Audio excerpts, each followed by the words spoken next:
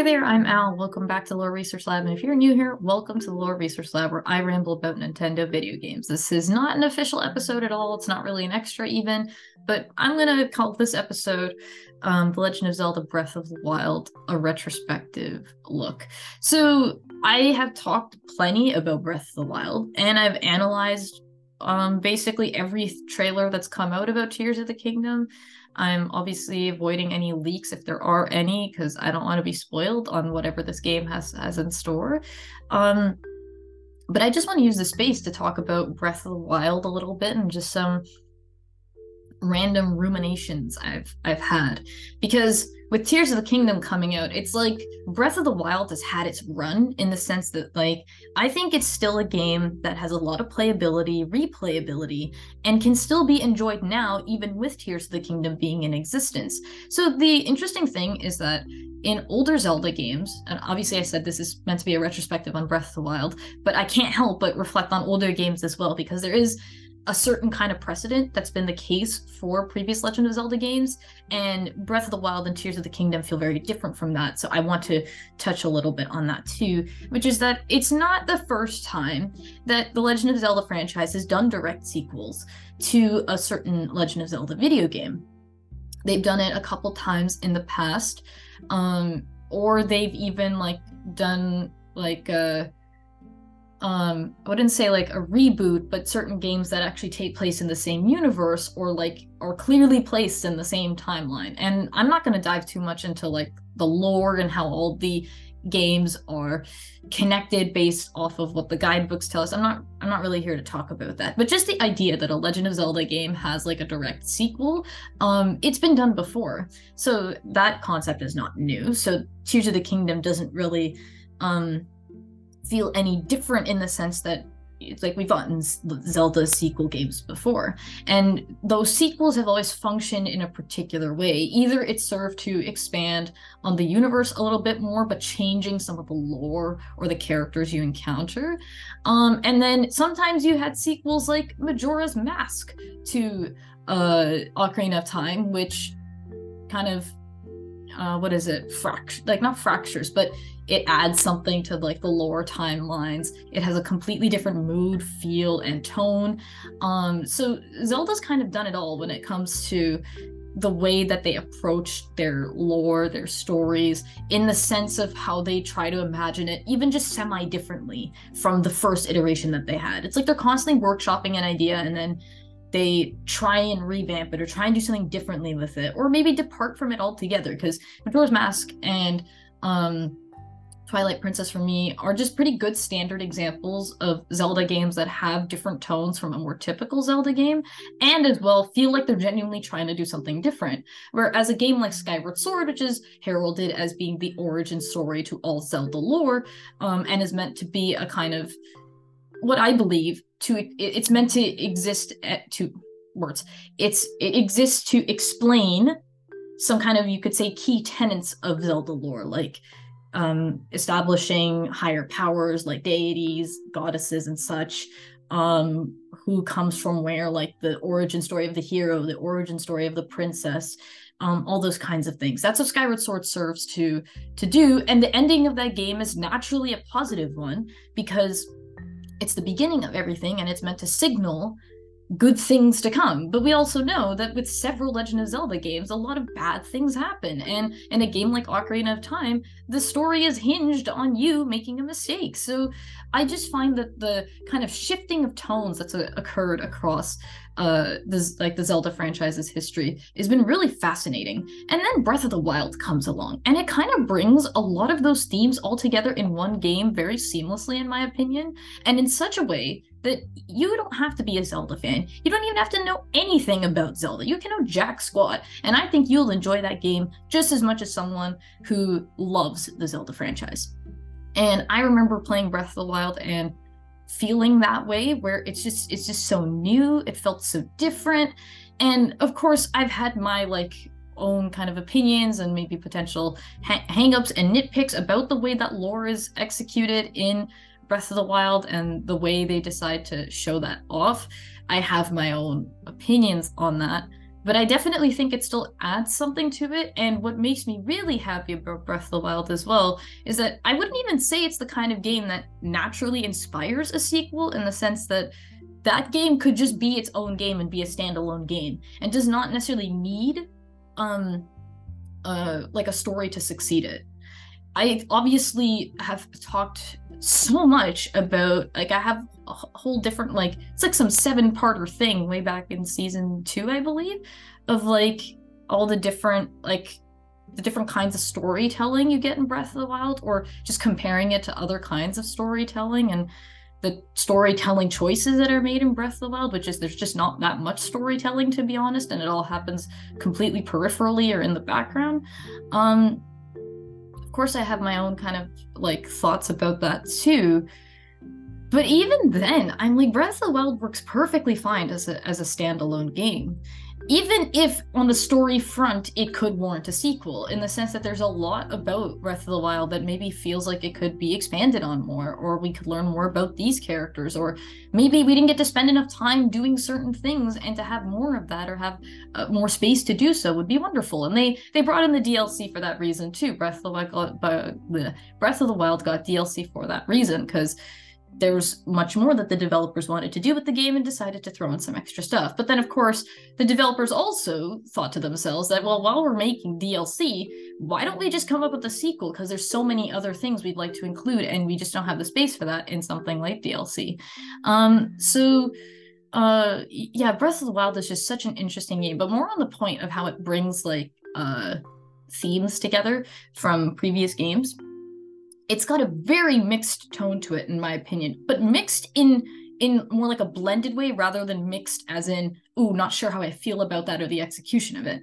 So the thing is with because I there's other Zelda games I've played before, or I'm familiar with, there's certain themes that are pretty common in just the kind of adventuring type that you have. Usually there's some inkling of hope, at the very least, even in the games where things are kind of morose or kind of downtrodden. There is always that kind of sliver of hope to hold on to. And even Skyward Sword does not consistently maintain that tone. The beginning of the game is super fun and cheery. It switches tone pretty fast once the story picks up. But then the adventuring part is just kind of, there's a nice lull to it, a nice pacing to it, in the sense that you just take your time doing all the puzzles and dungeons and adventuring and enjoying what Skyward Sword has to give before you're kind of reminded about the more serious story elements. Breath of the Wild, on the other hand, by just not having that concrete framework and structure for story in the first place, allows it to feel, well, open, because that's literally what it's designed to be like. But that, yes, you do take the game at you experience it at your own pace. You do what you want to do in however much time it takes you to do that. You're doing it the way you want. There is both, like, kind of nostalgia. There's both hope. But there's also this sense of loss, for sure. And there's so many places, so many ruins or sites of ruin, destruction and such, that you can find in the game that do remind you of that. And of course, I think for some more than others, and especially people like me, that kind of gets these cogs turning in my head, where it's like that registers, where it's like, wow, something really big went down here. Or the fact that Hyrule Castle is this malice-covered mess, and it's almost sad to see, and almost disheartening a little, because this was a place that once had this, like, state of glory, and it's just not there anymore. There's so little left of it, and what is left is just, covered with monsters and enemy, and there's kind of burning embers floating through the air no matter where you walk. It's like the place is a constant war zone, which it is. That is actually a fact, because of the number of enemies, guardians, the drones, all those different enemies you find there, like, or skywatchers, whatever. Like, there's so much danger and so much ruination at Hyrule Castle that, for me, that's one of the best reminders of that loss and this kind of sadness you almost feel while playing that game. Because there's so much to see, so much to do, so many people to talk to, so many stories to learn of, stories of loss, stories of happiness, stories of hope. Breath of the Wild does a really great job, in my opinion, blending those kinds of things together to make the experience feel very fulfilling, fun, and maintaining that sense of adventure that is pretty consistent throughout Zelda games, where no matter how limited it is, I think all Zelda games can be fun for certain people in their own ways, because the way that adventure is approached in different Zelda, like in Zelda games, is just kind of different every time, in my opinion. They're always trying something a little bit differently when it comes to the adventure aspect. And Breath of the Wild is a culmination, I think, of all of that, with the fact that they just decided it's going to be an open world game and players are free to do whatever they want once they get past the tutorial phase. And yeah, just Breath of the Wild is just one of those games that's going to remain, it's going to remain to be very memorable. It's a game that I think has a lot of longevity. Like, this is a game that will still be talked about, 10 years from now, 20 years from now, just because of, I think, the impact it had. It made Waves being, the inaugural release game for the new Nintendo console, for the Nintendo Switch. So it's like, it came out at a very specific time. It was the start of something new, i.e. the Switch and all succeeding Switch games. So yeah, Breath of the Wild is just an experience. But I mean, as for what I think is also worth talking about is playing as Link, being the hero in this game. I've done an episode where I've talked about how Link fits an image of a hero very well, and specifically this iteration of Link. And I find his characterization in this game to be really interesting, because Link is, as a, silent protagonist, oftentimes just does not really feel like he has a personality outside of being courageous and saving everyone. Like, that's just kind of what he does. But in Breath of the Wild, and similar to, you could say, to a degree, Twilight Princess Link and then Skyward Sword Link for sure, is that this Link does have a personality despite what little is shown and the digging you have to do to kind of rediscover what little quirks he did have, or maybe some of the things he might have been feeling before the game actually begins, like all the story stuff that occurs before you even boot up the game, technically. I find Link's characterization really interesting because he does have a starting point where he once was a certain kind of person, but then some of that changed when he was brought back in the Shrine of Resurrection, woke up 100 years later. Like, he's actually a different person, and I think that's really interesting to do because, first of all, that does give this kind of temporal theme to it, where there's Link in the memories for the Breath of the Wild story, but then there's the Link that you play as, and they don't necessarily feel like two distinctly different people, but they are different enough that basically what it sets up for, and this is kind of what I hope to see with Tears of the Kingdom, is that, like, Link, what is it? His personality maybe doesn't show off very much, but that we get this kind of sense of how Link almost feels about things. It's as simple as just showing his reaction to something happening, because that gives you enough of an indication, in my opinion, with the kind of character they've made him to be. Like, for me, that's fine enough. We already know he's courageous. That's always kind of the biggest mark of Link as a character. He's courageous. That's his thing. But, Breath of the Wild, Link is a foodie. He has a sense of humor despite depending on the voice lines, the responses you choose for certain NPCs you interact with. He can have a bit of an attitude, which is kind of entertaining. But like, I like seeing that. I actually enjoy that, even though that's a very small detail about the character to include, because then that does add a little bit to the adventuring experience. And for me, it's like, I think it's basically implied that in Hateno Village, the house that Link can eventually buy back used to be his house 100 years prior anyway. So he's just going back home, kind of thing. And I find that to be poetic as well. So there's just a lot about Breath of the Wild I find really interesting, and I just will always reflect on, not always, obviously, because the game's going to be out very soon, but just reflecting on what this means for Tears of the Kingdom. And then where do we go from Tears of the Kingdom? Because I don't know that the Hyrule of Breath of the Wild is the kind of place that I could see having more than one, like, universe to explore. But then I also don't quite know what comes next after Breath of the Wild Hyrule? Like, do they just completely change the setting and kind of go back to the precedents of older Zelda games where they would just take Link to a completely new location, one way or another he ends up there type of thing? Or do they kind of maintain that Hyrule is still the place where things happen and it's just going to be a different Hyrule, a different Link, a different Zelda type of thing? I'm like, I can't, it's hard to think about that right now, just with Tears of the Kingdom about to be out soon. Like, I know I'm thinking really, really far ahead right now, but I just find like Breath of the Wild to be very interesting as a Zelda iteration, and all the things that it's done, like the open world aspects, the way you can gauge the story for yourself and learn what you will about the story. What I really like about Breath of the Wild, actually, and this is why I do have certain hangups about the story, I love the focus on Zelda. Like, despite you playing as Link and despite you exclusively experiencing the game as Link, and also despite people having problems with how the final battle plays out, I really enjoyed the fact that if you pursue the story quests, the amount of information that you learn about Zelda, she is a full-fledged character despite having so little screen time and appearance in the game. And I think because I really like Skyward Sword Zelda, where you also get a really good sense of her personality, her motivations, and just kind of what she wants to do. I was happy to see that, but then also a little, not sad per se, but just like, I wish there was more when it came to Breath of the Wild. So I've expressed this a couple times, I think, when analyzing Tears of the Kingdom trailer footage and such. I really hoped we see a more expanded side of Zelda.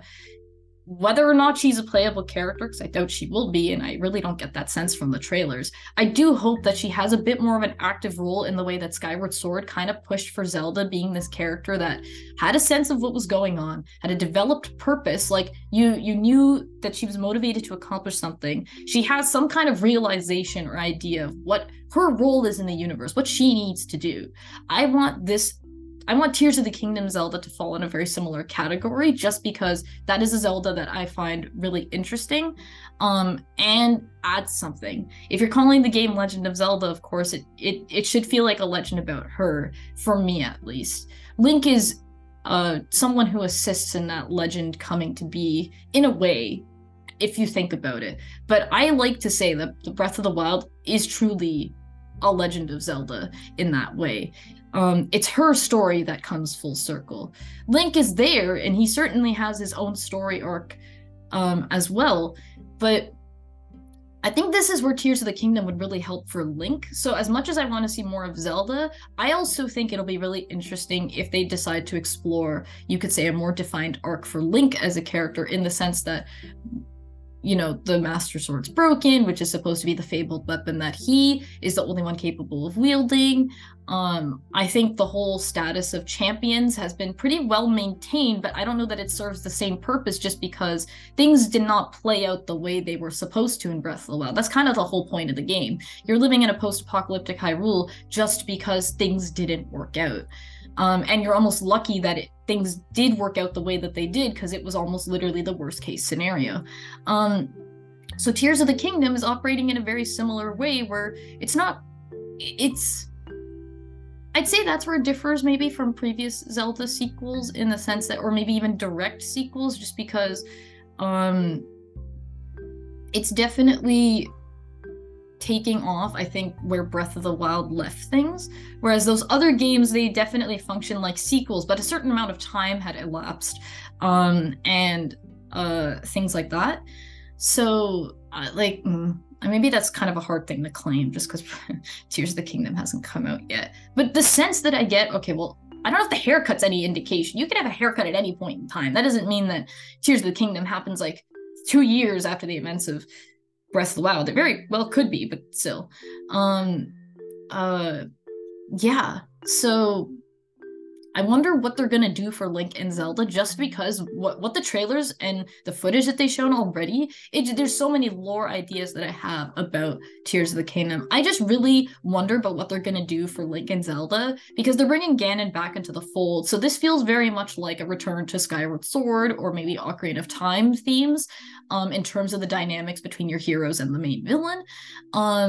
And if someone else is gonna what is it, disrupt that triangulation, just because in the case of Breath of the Wild, first of all, that triangulation is not as solidified. Zelda is kind of imprisoned in trying to hold off Calamity Ganon. Calamity Ganon is not even like, doesn't even have a humanoid form. It's just a robotic type of arachnid malice amalgamation that also ends up becoming a giant demonic pig. And then Link is a hero with amnesia who, depending on how you play through the story, doesn't really actually recover his memories and just is told that he needs to save Hyrule. Like the relationship between those three characters, i.e. the principal villain and then your heroes, just feels very different compared to previous Zelda games. But that now with Tears of the Kingdom and Ganondorf being confirmed as returning, we're kind of returning to our roots right now with Zelda lore, and you could say typical Zelda triangulation of hero, princess, bad guy. So yeah, I think, yeah, so I know I've just kind of repeatedly said that Breath of the Wild is just a very fascinating game, but and it's a game that I've talked a lot about. The game alone made me want to start up the lore research lab in the first place, so I have to credit that game in a lot of ways. Honestly, I'd say in Breath of the Wild's case, particularly just because it's the kind of game that really caught my interest and I was really into, Breath of the Wild is not the only game of its kind and the only one that does what it does. It's not unique by any means, but I like the execution of what they do and the care that you really get a sense of from the developers and creators of the game. And for me, the guidebook is the perfect accompaniment of that, just because reading through the guidebook and playing through the game, you see how much thought they put into this, and you see what they could include, what they couldn't include, some little asides and kind of fun facts that they give. It's just a very well thought out, and even the stuff that you can't see and maybe can only learn from a guidebook, I still very much appreciate that, because it's, of course, still Breath of the Wild content for me. It doesn't need to necessarily be a video game, in my case, for it to still be direct content type of thing. So I know that with all that's been written about Breath of the Wild as well, in terms of the developer notes and their ideas and the artwork and the stories and histories and stuff, it's just a very expansive game. It's a very open and welcoming game in that way, where depending on your affinity for playing video games, you can pick it up. You might not be able to pick it up. Interestingly, they've opted to market Tears of the Kingdom as being more accessible than Breath of the Wild in terms of playing through it. So I find that very interesting, and that you can also be way more creative with what you can do in Tears of the Kingdom. So considering what they're kind of going for in terms of what they've marketed so far, and then maybe some of the questions I'm wondering about their characters, themes, all the lore stuff I've talked about in my various Tears of the Kingdom analyses, like, it'll just be very interesting to see where the franchise goes from here, because it's the kind of thing where it's like you can only really go up, just because Breath of the Wild was just this like huge explosive mark for Nintendo, where they just, in very simple words, they just popped off. Like they really had something that was magic and loved by everyone. And I know that even if Tears of the Kingdom is coming out right now, there's still probably plenty of people out there who are getting Breath of the Wild because maybe they only just got a Switch recently, or maybe some people told them that it's a really good game, that type of thing. So, and that's, I think that's just a really nice part about that game. I really respect that. I think Breath of the Wild is very cool for many reasons, and I just wanted to use this time to talk about that and ramble about it and pick at my thoughts a little bit, because I think Breath of the Wild is just an amazing game, and there's so many aspects that I love about it, and I find that when I end up talking about the game, I'm just reminded about all the various things I really like about it, how thought out the different cultural groups are, the geography, how big everything feels. Not a perfect game, not a unique game by any means. Breath of the Wild it's It's still just like any other video game out there, where some people may really love it, some people may not like it at all, some people may prefer other games to it. Obviously, it falls in all of those categories.